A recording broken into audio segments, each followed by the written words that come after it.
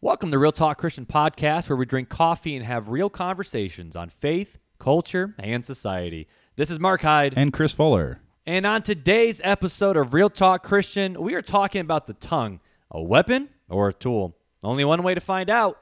Let's go.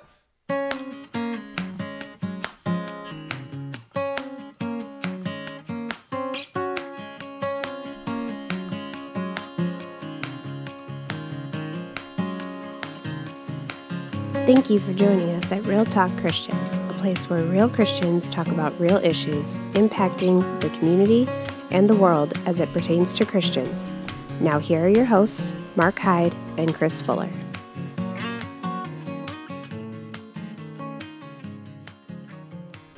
Mr. Hyde, what's going on, sir?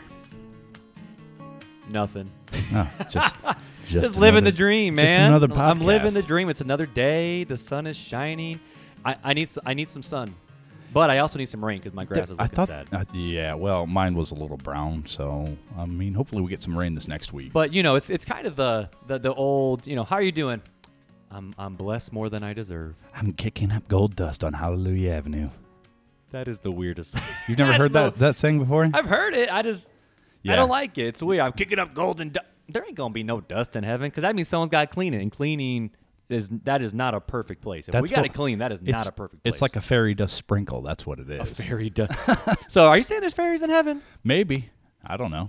I haven't been there. There's Fuller's fun fact, a minute and a half in. But either way, so Fuller, what are we talking about today? Today we're talking about the tongue. Is it a tool or is it a weapon? So, what do you mean by that? Is it a tool or is it a weapon? Oh, yeah, you just have to slap me with that one right off the bat, don't you? Man. Jeez, can't even ease into it. Has the coffee kicked in yet? Not yet. Is it a tool or is it a weapon? How we use our tongue can either be to edify and uplift or it can be used to hurt and tear down. That's kind of what that title means. Yeah, definitely. Now, do you think this is a problem that Americans, Christians, people deal with in today's culture? Well, definitely people all over the world have always struggled with this throughout time and history, or else it wouldn't be so many references in the Bible to it. But I definitely think in church society today, we tend to get a little bit more judgy with it. Okay. Somebody could say something and be like, "Oh, well, that's a substitute word for this, and that's a substitute word for this, which is a cuss word." And so how is that edifying? That whole... Who was the comedian that did the Christian cuss words? Tim Hawkins? Tim Hawkins, I think, in the Christian cuss words. So let's just jump right into this conversation. I mean, obviously, having the tongue's the problem. I mean, I think social media just accents the problem or accentuates the problem where the fact of, the human heart and condition is not necessarily a wonderful place to be. Right. And a lot of times what comes out of our mouth is inside of our hearts. Mm-hmm. Let me throw out a quote here from Washington Irving. The quote says, "The tongue is the only tool that gets sharper with use." So what does that mean to you, Mark? What does it mean that the tongue is a tool that only gets sharper with use? Well, I think of the tools that I use all the time for, home remodels and everything like that. I mean, I'm always throwing away reciprocating saw blades, having replaced tile saws and circular saws and whatnot. And it's the more you use it, the more dull it gets, which then means it's no longer effective or good to go. The tongue's one of those really powerful things. And, you might laugh at this, but my tongue has got, this can be taken wrong, I know, but my tongue has gotten me into more problems than any other thing in the world. I know people are reading into that like, yeah, Mark, you're terrible. But growing up as a kid, I actually had anger issues. Mm-hmm. And sometimes my anger issues resulted in physicalness, like maybe a couple weeks after my dad passed away when I was a kid, which we talked about in episode 1 of the podcast. I busted my brother's head open because he did a smart aleck comment. So I grabbed my deodorant stick and went bam, and it split it right open. Wow. But I wasn't known for using my fist. I don't like getting into fights. It sounds weird. Like I didn't like getting hurt unless it was, for a sport, soccer, basketball, whatever. But I was very good at my tongue. In fact, I mean, I used to chew people up and down. I'm very good at the under-the-table comments when the teacher tells you, all right, Mark, be quiet, and I get one last little jab in there at my classmates and they can't say nothing. And in fact, 4th grade, I sat in the hallway every single day because of my smart mouth. I mean, the irony of the story was my teacher was my mom, so that probably didn't help. But I mean, when I hear the fact that the tongue is something that gets sharper the more it's used, that's not necessarily a bad thing, though. We instantly think of how I'd handle my tongue and the struggles I've had in life of my tongue has got me into trouble, whether by gossiping or speaking too much, not saying the right thing. Part of it is I'm a verbal processor, so I need to be able to verbally process with someone without the fear of having that come back in my face and hurt me. But at the same time, I've done a lot of damage with my tongue. But then again, on the flip side, if it's a tool to be used that only gets sharper, sometimes you want your tool sharp for certain things. Whether, when you're cutting through a brand new sheet of OSB or concrete board, you don't want something dull. You need something sharp to get the job done. Right, exactly. Or if you're trying to cut into a bag of Cheetos, you want some sharp scissors. I'm just saying. Like, bro, no one uses scissors to I'm a open fat Cheetos. kid, you know? No one uses scissors. Are your hands not strong enough, Fuller? They're tiny hands. You have baby hands. You have the little Donald Trump baby hands from SNL. Goodness. No, so going back to the tool, it's one of those things where the tongue is such a masterful thing when you know how to use it. You know, you think of these great orators, people who have spoken with the tongue and it has just moved people in congregations. I mean, the Great Awakenings started because of people who just spoke and used their tongue. So you see on the one side, your tongue could get you in a lot of trouble.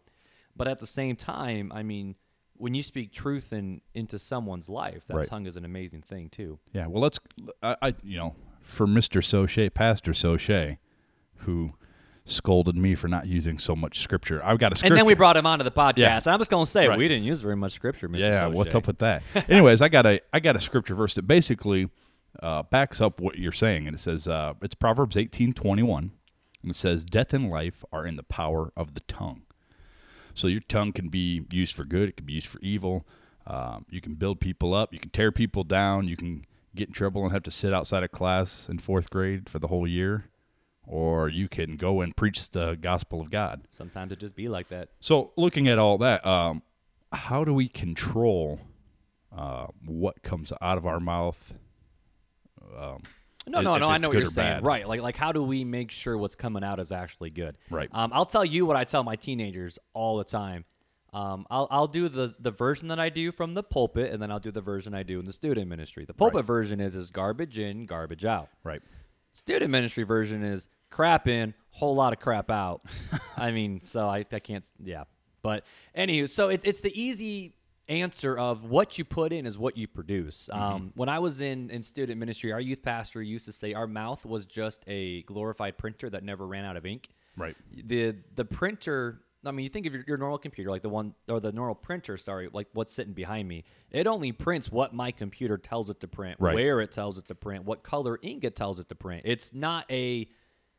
It's a very unuseful tool until it's told what to do. Once it's told what to do, that's what makes the beautiful print things that we have. Yeah. The tongue's the same way. In and of itself, it's actually not a bad thing. I mean, it's nice because you can taste things, you can talk, you can do these things, but in and of itself, you can't control your tongue. Your tongue. It's not the fact you can't control your tongue. It's more the fact of your tongue is literally useless unless you tell it what to do.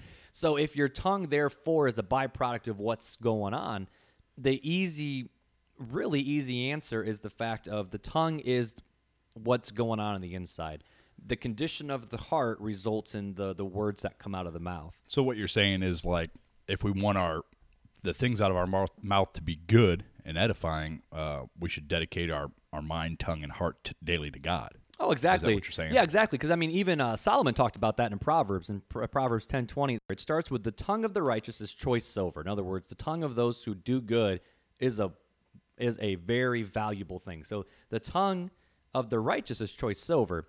However, the heart of the wicked is of little worth. So even Solomon compares the tongue to the heart, and they are so intertwined, you cannot separate the heart from the tongue.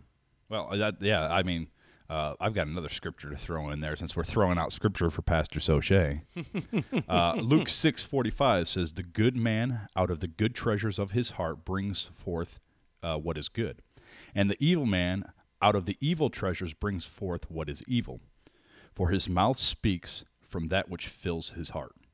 So what would you say then to someone? Because I'm thinking of, not certain people in particular, but maybe certain people in particular who, they profess to be believers. They, they go to church, whether our church or other ones, and you hear what they say, you see what they write on Facebook, on social media, Right. how they respond to people, the things they post, and not just the things they post, but what they say that goes along with that post. When you look at that and you're like, that's not kindness at all. Right. But they profess to be believers. What would you tell someone then with that situation in mind, saying, you know what, I either can't control what comes out, or you know what, I just say whatever comes to my mind, and who really cares? People just grow some tough skin and get over it. Right. Yeah. No, definitely. I think it's all about what you feed into. Is kind of what shows out. And I want to go ahead and there's an old Cherokee parable that I'd like to read. I know this is a Real Talk Christian. This is and random, but this is don't Cherokee. you have Cherokee It's so Cherokee blood? I do, but it's so minute that it's just not even worth. Like, it won't get me anything. Like, it won't get you a college scholarship. No, or not anything. at all. Okay. It's like probably less than 5%. It's so small, but yes. But anywho. Yes, there is Cherokee in there. But so the Cherokee parable goes, an old Cherokee chief was teaching his grandson about life. A fight is going on inside of me, he said to the boy. It is a terrible fight, and it is between two wolves. One is evil. He is anger, envy, sorrow, regret, greed, arrogance, self-pity, guilt, resentment, inferiority, lies, false pride, superiority, self-doubt, and ego. The other is good. He is joy, peace, love, hope, serenity, humility, kindness, benevolence, empathy, generosity, truth, compassion, and faith. This same fight is going on inside of you and inside of every other person too. The grandson thought about this for a minute, and he asked his grandfather, which wolf will win? And the old chief simply replied, the one you feed. So the reason why I read that parable, and I know it's kind of long, but it talks about, you said, there's Christians out there, and you can kind of, in this day and age, social media can be a good thing or a bad thing, which that'll be a later topic. Conversation. But when you post something, if it's bad, it's there. And it's there for the world to see, and that kind of reflects what your heart is. So that's feeding. If it's something good and uplifting and edifying, you're feeding that good wolf. You're surrounding yourself with the Word of God, His ways. You feed that good wolf. But if it's something bad, it's showing that your heart is feeding that bad wolf. And that wolf, that's why the grandson asked which one will win, and it says the one you feed. So if you're feeding into what's good, the Word of God, prayer, church meetings, all these other things, it's going to produce good fruit. And if you don't, then it's going to produce sinful ways. So does that parable, which let's be honest, Jesus even used stories. Mm-hmm. A parable is an earthly story with a heavenly Right. meaning. But does that Cherokee parable, does that work for someone who doesn't claim to follow Jesus, or is that a different? Different I definitely conversation? I definitely think that parable would apply. The only problem is there's that scripture that says there's no one is good, no, not one. Mm-hmm. Well, I believe it was was it Jesus? I don't remember. I'll have to look it up. There is none righteous, no, not one. Yeah, I can't. That's an old Cubby verse, man. It's it's shortened down. It's not the whole verse. But I'm gonna guess it's the Apostle Paul because he wrote the whole Bible. just about. Well, at least the New Testament. Half the New Testament. And David wrote the Old Testament, so it was That's just, true. Paul's still the goat. But it talks. So yes, as a non-believer, you can feed things that are good, but you don't have that good wolf in you, because that goodness only comes from God. We're nothing but filthy rags otherwise. So yes and no. That's a whole nother topic, but yes and no. You definitely could do good things, but they're not going to mean anything. Right. So, but speaking specifically with Christians, that's kind of what we talk about, where if you want to be more like Jesus, you got to fill yourself up with more Jesus. I Yeah, mean, definitely. how do you expect to be called a Christian? Which I mean, what's funny, and this is what a lot of people don't understand. When you see the word Christian in Scripture, Christians did not call themselves Christians. They called themselves, we're followers of the way. Right.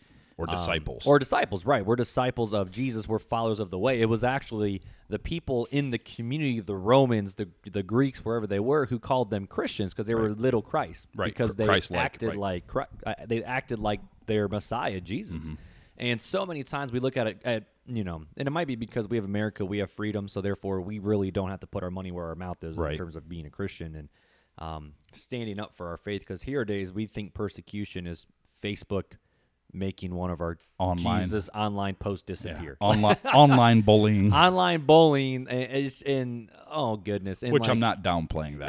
No, but I mean, it's not like we're getting chucked into coliseums to Right. have lions come at us 24/7. exactly. While I watch my son and my kids have to suffer first, and then my spouse, and then maybe me. Or even nowadays, like some of the issue or things I've heard going on over in China where Christians are being arrested and tortured to give up other Christians for their faith. Right, and I mean, those are the Christians that really put their money where their mouth Right. is. But it's the old thing where if you want to build muscle, you got to work out. You Right. got to put in the time. You can't sit on the couch eating. Back to Cheetos. You can't just be sitting Cheetos. eating Cheetos. Drinking your Yoo-Hoo, watching Right. some Madam Secretary. You ain't gonna be a professional nothing. Maybe a professional couch potato. Yeah. So you got to put the work in, and Christianity is the same way, specifically with our tongue. Well, Let me take it in the You go direction for while it. you gather your thoughts here. So how can we do this? I hear a lot of Christians say, okay, well, where do I start? Do I just read the Bible or what do I do? Mm-hmm. Well, I would say the first thing you need to do is intentionally pray that God would make you aware of your words. And David wrote in Psalm 19:14, it says, "Let the words of my mouth and the meditations of my heart be acceptable in your sight, O Lord, my rock and my redeemer." We can't do anything. We are not good without Christ.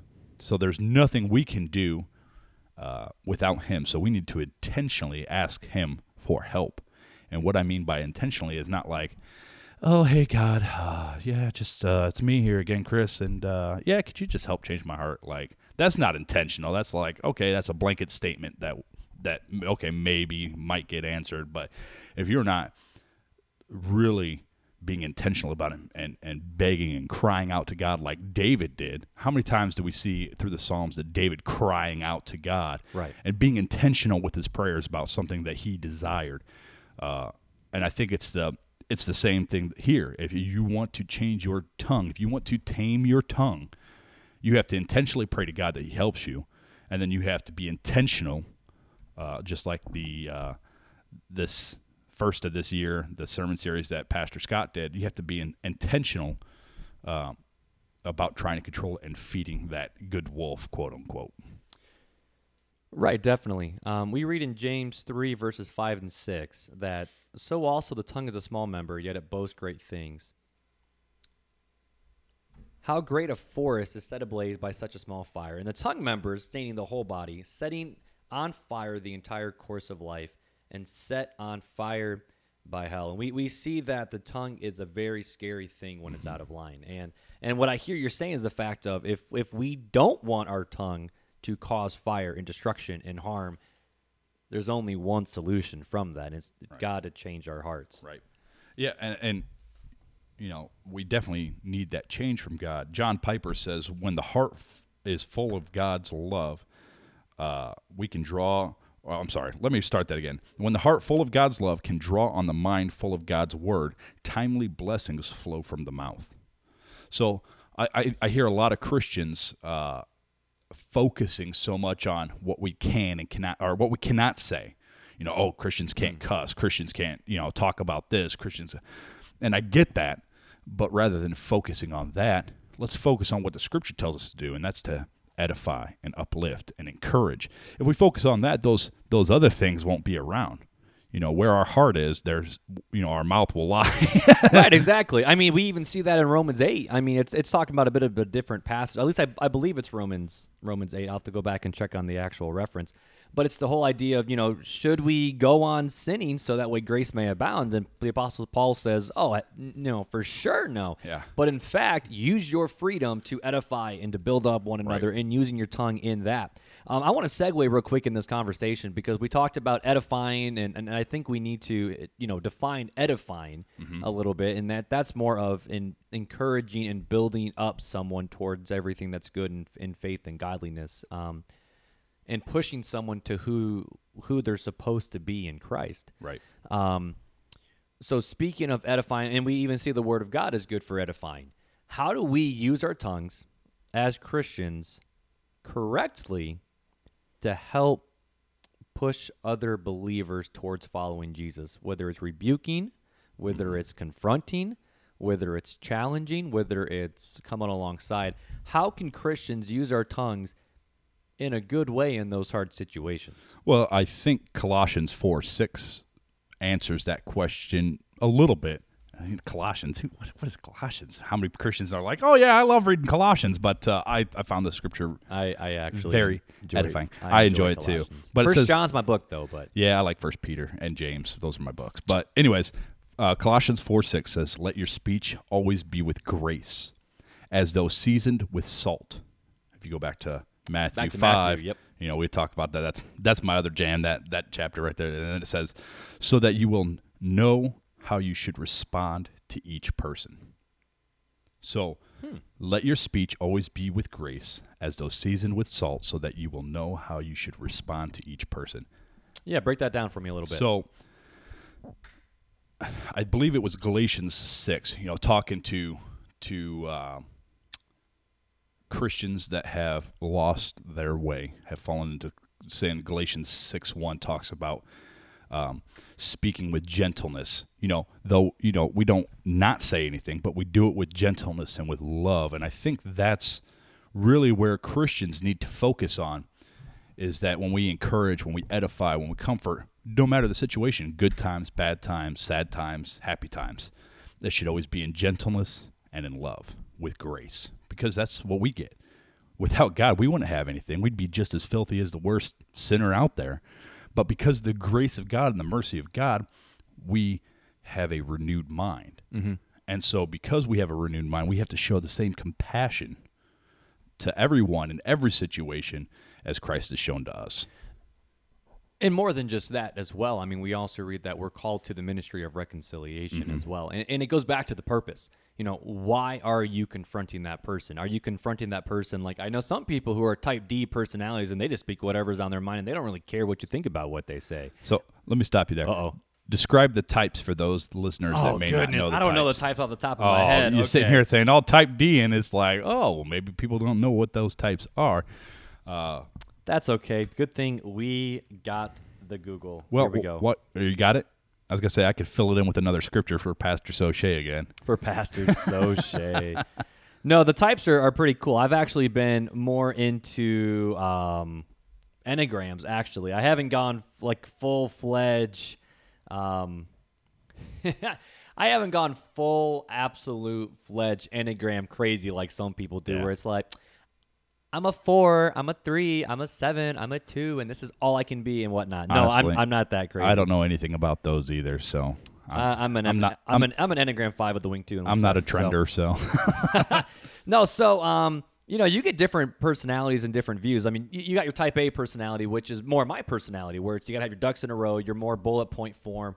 It's best explained in forms of sermon notes. Mm-hmm. If you are a person taking sermon notes, you want to be told, here's the 4 things, here's the 3 things, here's the 6 things from this passage. Let's walk through them. And okay, here's 1, here's 2, here's 3, here's 4, here's 5, here's 6. You put it together, it's a presentation. Type A people love presentations. They love charts and graphs and all the various fun things that, the 11th Doctor and Doctor Who. They do great in the upper echelons of management in the corporate world. Exactly. Yeah, no, your type, normally when you look at your CEOs, most of them I would say are type A's. You got your type B personality, which are your hippies. for lack of a better word. You have your hippies, and those, back to sermon illustration and sermon joke. It's the more the you just talk and talk and talk and talk and talk and talk and talk, and all of a sudden you get to the end. It's like, okay, here's what you're supposed to do about it. Have a good weekend. The type A people's like, I wrote nothing down. I couldn't follow you.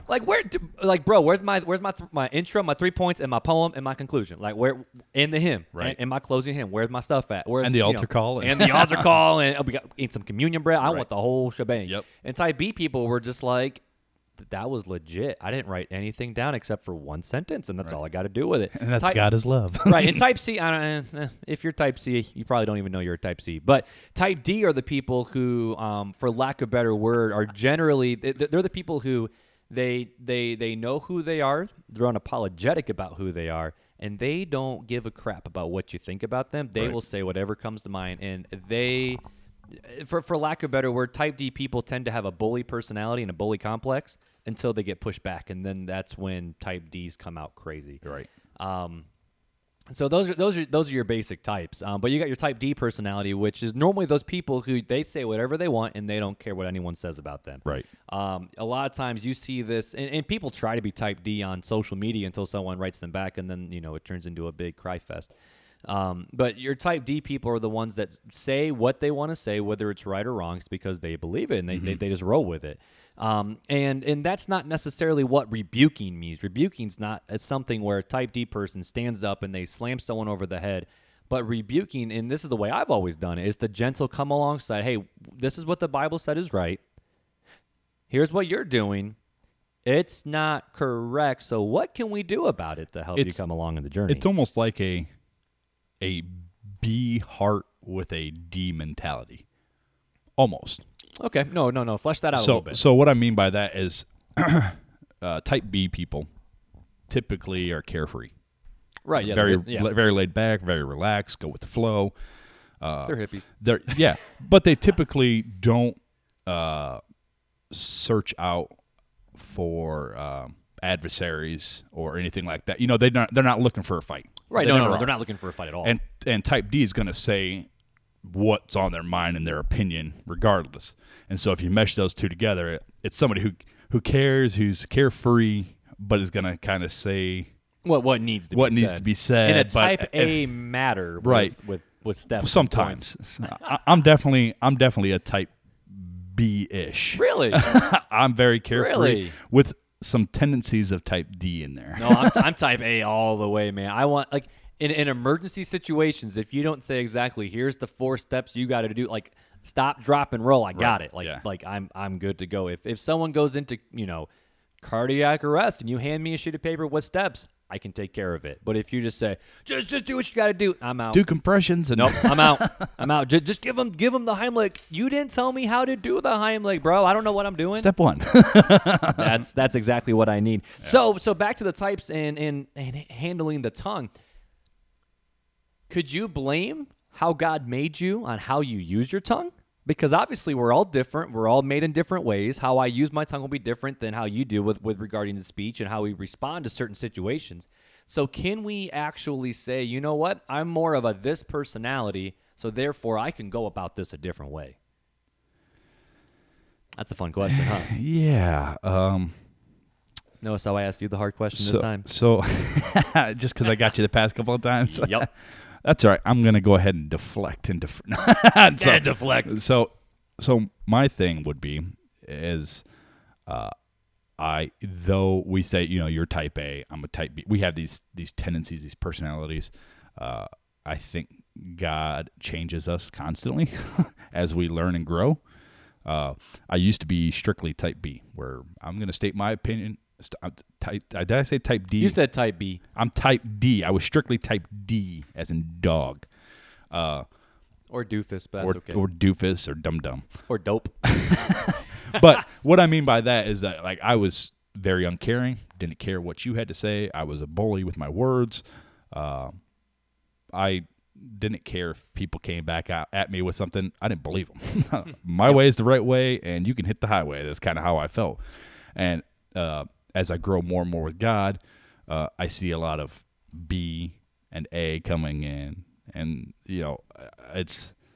God's changed me. So to say I was a D, Now I'm a B.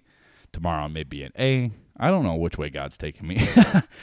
You look at Moses.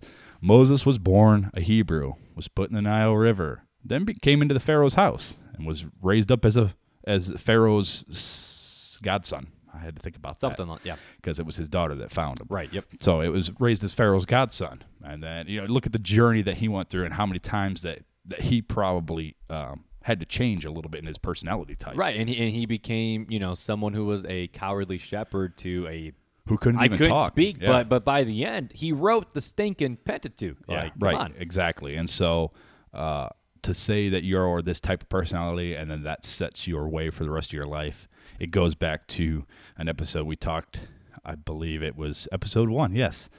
Does our past affect our future? Yep, and episode we 1. agreed, but we disagreed with that whole statement because of the God factor is what I like to Right, say.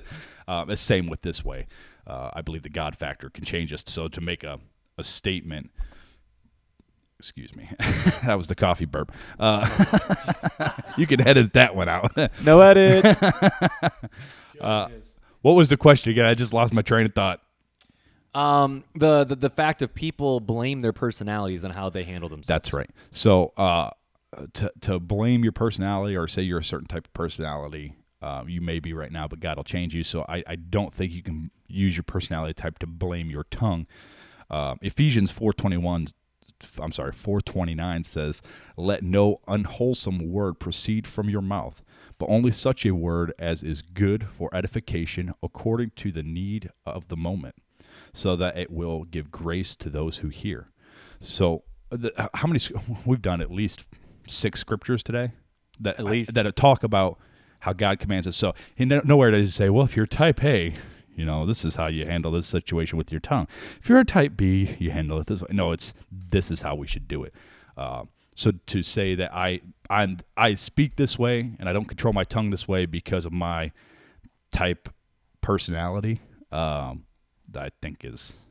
It's kind of like we're blaming our personality on what it helps us makes us feel better, right. Because I can't change who I am and how I am. To me, it's kind of like blaming a president for the state of the country today. He was just elected, like just all right, from Obama to Bush to Reagan to Clinton to Trump, and then Oprah. I hear a lot of people, like, a month after they get in office, be like, "Oh, I blame this president on the way the economy is right now." It's like he's only been in for a month. How can you blame something like it? To me, it's the same way. You can't blame your tongue based on your type, just like the country can't blame a president who's only been in the White House for a month on what's going on in the country. The same way in the sports world, how a coach has taken over a team that's been unpoorly coached for the last 7 years, who's only been there for half a season or whatnot. So let's land this plane because we've had an interesting conversation. We've had let's be honest, our brains weren't quite working in sync super well tonight with this conversation. So we've said a lot of things. We kind of have a lot of things out on the table. We've talked about how the tongue is a tool.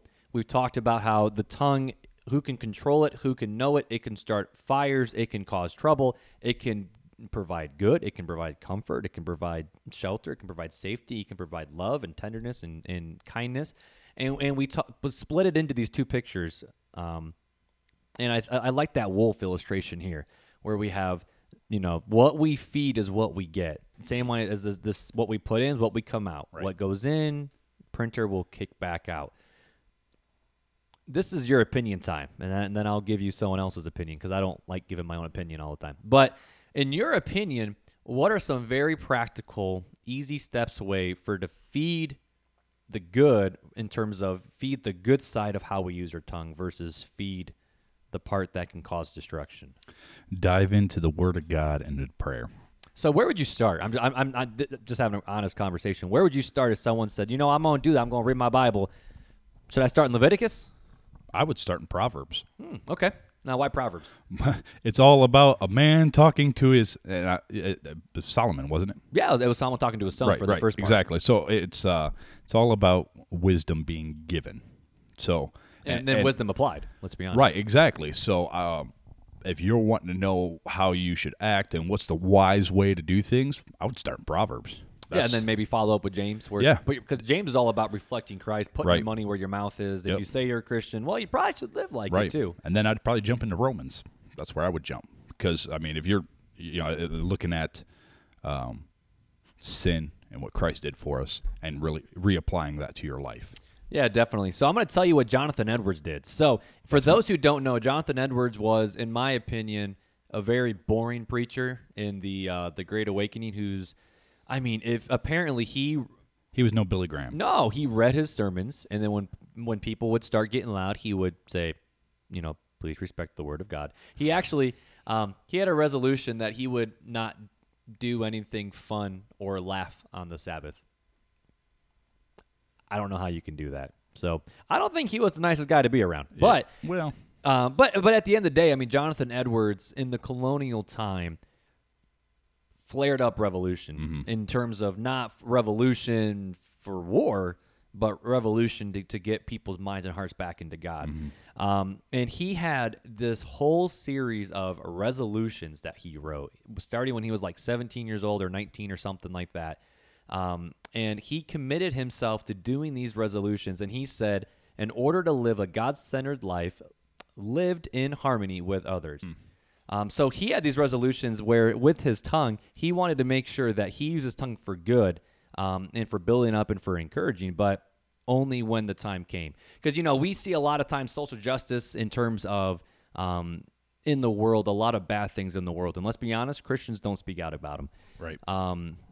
I'll just throw it all out there. I actually get very mad about separation of children and parents down at the border. I don't agree to that. And I know other people will disagree with me about that. I have a very hard time with treating humanity as if they're animals. I have a very hard time with people wanting to just shove people in a box and shut up and go away. I have a very hard time when people who are supposed to have a voice are told, you know what, you need to just sit down and shut up because you're illogical right now. And it's one of those things where as a Christian, as a believer, specifically even in my role as a pastor and mentor to a lot of teenagers, I need to tell my teenagers when I see evil, that's when it's time to step up and speak up. And I think that's what Jonathan Edwards was trying to say there, where never speak evil of any except if I have some particular good call to it. So to call evil, evil, and call good, good. But me personally, how do I make sure my tongue is in check with where I am? My question for myself is always, well, where's my heart in this? A lot of times when I'm using my tongue poorly, it's because I either have a bad attitude about something. Normally I'm stressed. When I'm stressed and I'm anxious and I'm tired and I'm worried, my control freak comes out, and I just want people to go away. So I use my tongue in such a way to drive people away. And then you got to do the gut reality check of, okay, why am I actually saying what I'm saying? And is this something, and this is why I wear my wristband, what would Jesus do in this situation? Would he speak kindness? Would he just go away? Because we see Jesus retiring to the mountains.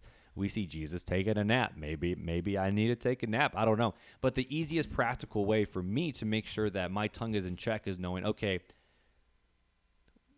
where am I actually getting my source of peace and comfort from? Am I getting my source and peace and comfort from my accolades? Or am I getting my source and peace and comfort from my abilities and my relationships and my friendships? Or am I getting them strictly from God himself in terms of you're a child of mine. You are loved. You are called to go do this. So what am I putting into my system? Am I putting in stuff that feeds the anger and the anxiousness and the worry and the jealousy and all these different things, or am I feeding the good side, the love, the joy, the peace, the patience? So a follow-up question to that then.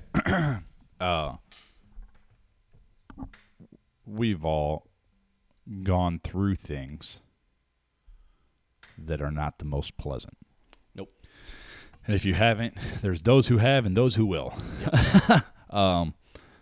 What do we do in those times to control? I mean,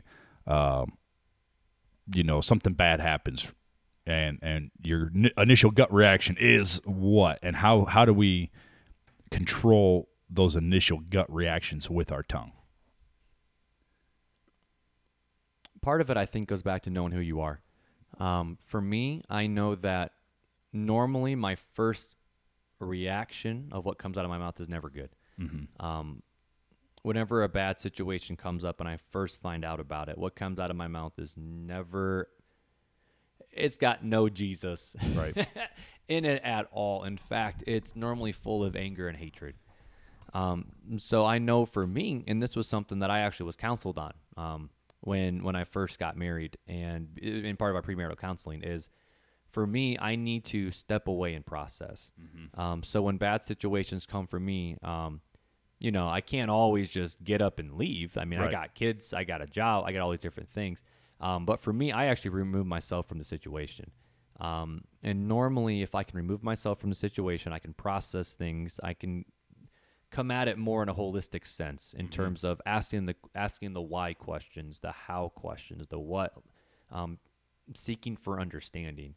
Because normally when a bad situation comes, we all have situations that we're dealing with right now. Normally the gut reaction is your sinfulness coming out. So how do we change that? How do we make it to where we're so much like Christ that our initial gut reaction is Christ-like? That's a hard one. I mean, that's where the rubber meets the road, especially Right. because this is a problem with me. My tongue has always been a problem. I've noticed that I've never had a quick fix, but I have gotten better as time has gone on. Mainly because I know where my source of identity comes from. I know where my source of hope comes from. Honestly, one of the passages I hold on to is when Jesus comes back, he'll make all things new. Right. And if I know that he will make all things new, that means he will come back and, like the Apostles' Creed said, he'll judge the living and the dead. So I know that, you know what, I don't need to go get vengeance on this person because Right. God will take care of it. But for me personally, what I tend to do is I literally ask the question, is what I'm about to say going to help, or is it going to make things worse? Right. That's what I've always done. The golden rule, do unto others as you'd have them do unto you. Right.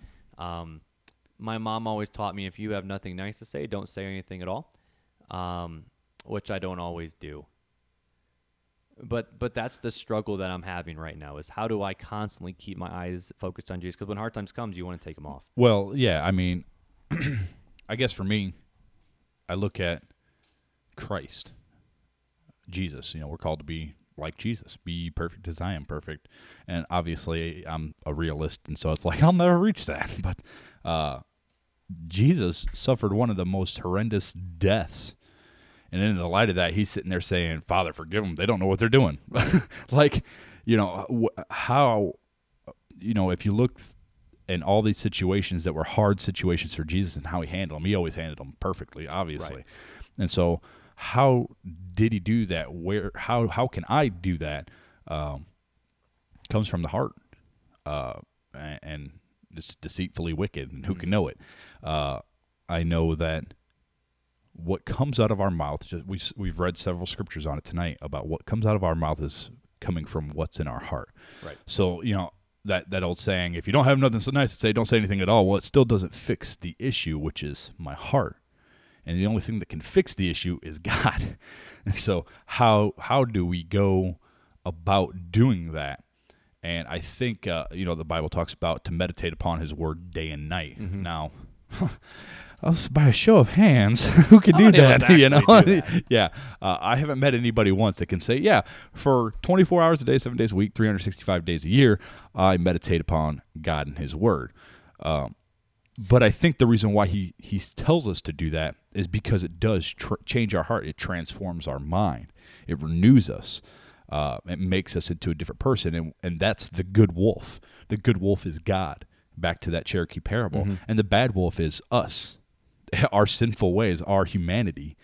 So if we focus on our humanity and how we're going to react and how we're going to do this and how we're going to do that, then we're feeding that bad wolf, which produces those bad things. But if we focus upon God and his word, it changes our heart. If we saturate ourselves in the word of God, it changes us. There's a reason why we're told to memorize his word. As little children down in Awana, memory verses, All of them, man. Yeah. Write the word of God upon your heart. There's a reason why we're supposed to do that, because it changes us from the inside, so that the words coming out are the words that Christ would have us speak. Right. So to sum it up, I mean, the easiest way to conclude this whole conversation is the fact of, if we have issues controlling our heart, if we have issues controlling our tongue, it's a hard issue. So if we're having issues with speaking kindness, speaking truth, not being able to hold our tongue, that might be a telltale sign that there's something deeper going on. And if we want to get our hearts in the right place, we have to go to the one place that can fix our heart. Because we see, the heart is deceitfully wicked. Who can know it? Right. And if our heart's deceitfully wicked, why on earth do we think we can just fix our heart? Yeah, why do you think we could tame it? Why do we think we can tame it? I mean, we're not able to. I mean, I wanted to go this way a little bit ago, but we didn't really have time. Is the fact of you see so many unbelievers who actually have they speak truth and they speak grace and they speak life. And I think that's a common grace that God does give us, because we all want what's better for humanity in some way, shape, or form. But it still stems down to the point of where is our standing with God. But if you look, going back to unbelievers, so here's the pivotal difference between believers and unbelievers. When a Christian typically does something, it's because of the love that God has given them, and they are showing that love of God to others. When I go and I talk to somebody about Christ, it's not for my sake, because if it was up to me, I'd be just sitting at home eating a bag of Cheetos, back to the Cheetos. Back to Cheetos. But because God loves them and God loves me and God showed me grace and mercy, I want to show it to them. When the world does good things, usually it's for self-satisfaction. I didn't even say that right. Satisfaction. There we go. It's a feel-good moment for them. Oh, I did this good thing. Secretly, if we really look at the heart of everybody. I know when I was an unbeliever and I did something good, it's because I wanted that pat on the back. I wanted that attaboy, or I wanted just to feel good about myself. I could give myself the attaboy, and so that's why I did something good. Whereas it's a little bit different for Christians, and that's the difference between somebody that has God and somebody who doesn't. It's the unbeliever. They do good things, but it's all a facade. It's an oasis. It's not. It's that facade of an oasis in the desert. It's not really there. and with God, it is there. So no, that's cool. I like that. I think that's a good place to end it right there. Is without God, it's that oasis. Right. But with God, it's the real deal. So just like every podcast that we always end, Chris, it's time with. Let me try that again. It's time for Fun Facts with Fuller. Fun facts. Fun facts. All right. So I didn't harmonize well. I apologize. The fun fact of today is Dr. Seuss. So green eggs and ham started as a bet. The Dr. Seuss classic grew out of a bet with his editor that he could not create a book using fewer than 50 words. The editor, Bennett Cerf, I hope I say that last name right, it's C-E-R-F, founder of Random House,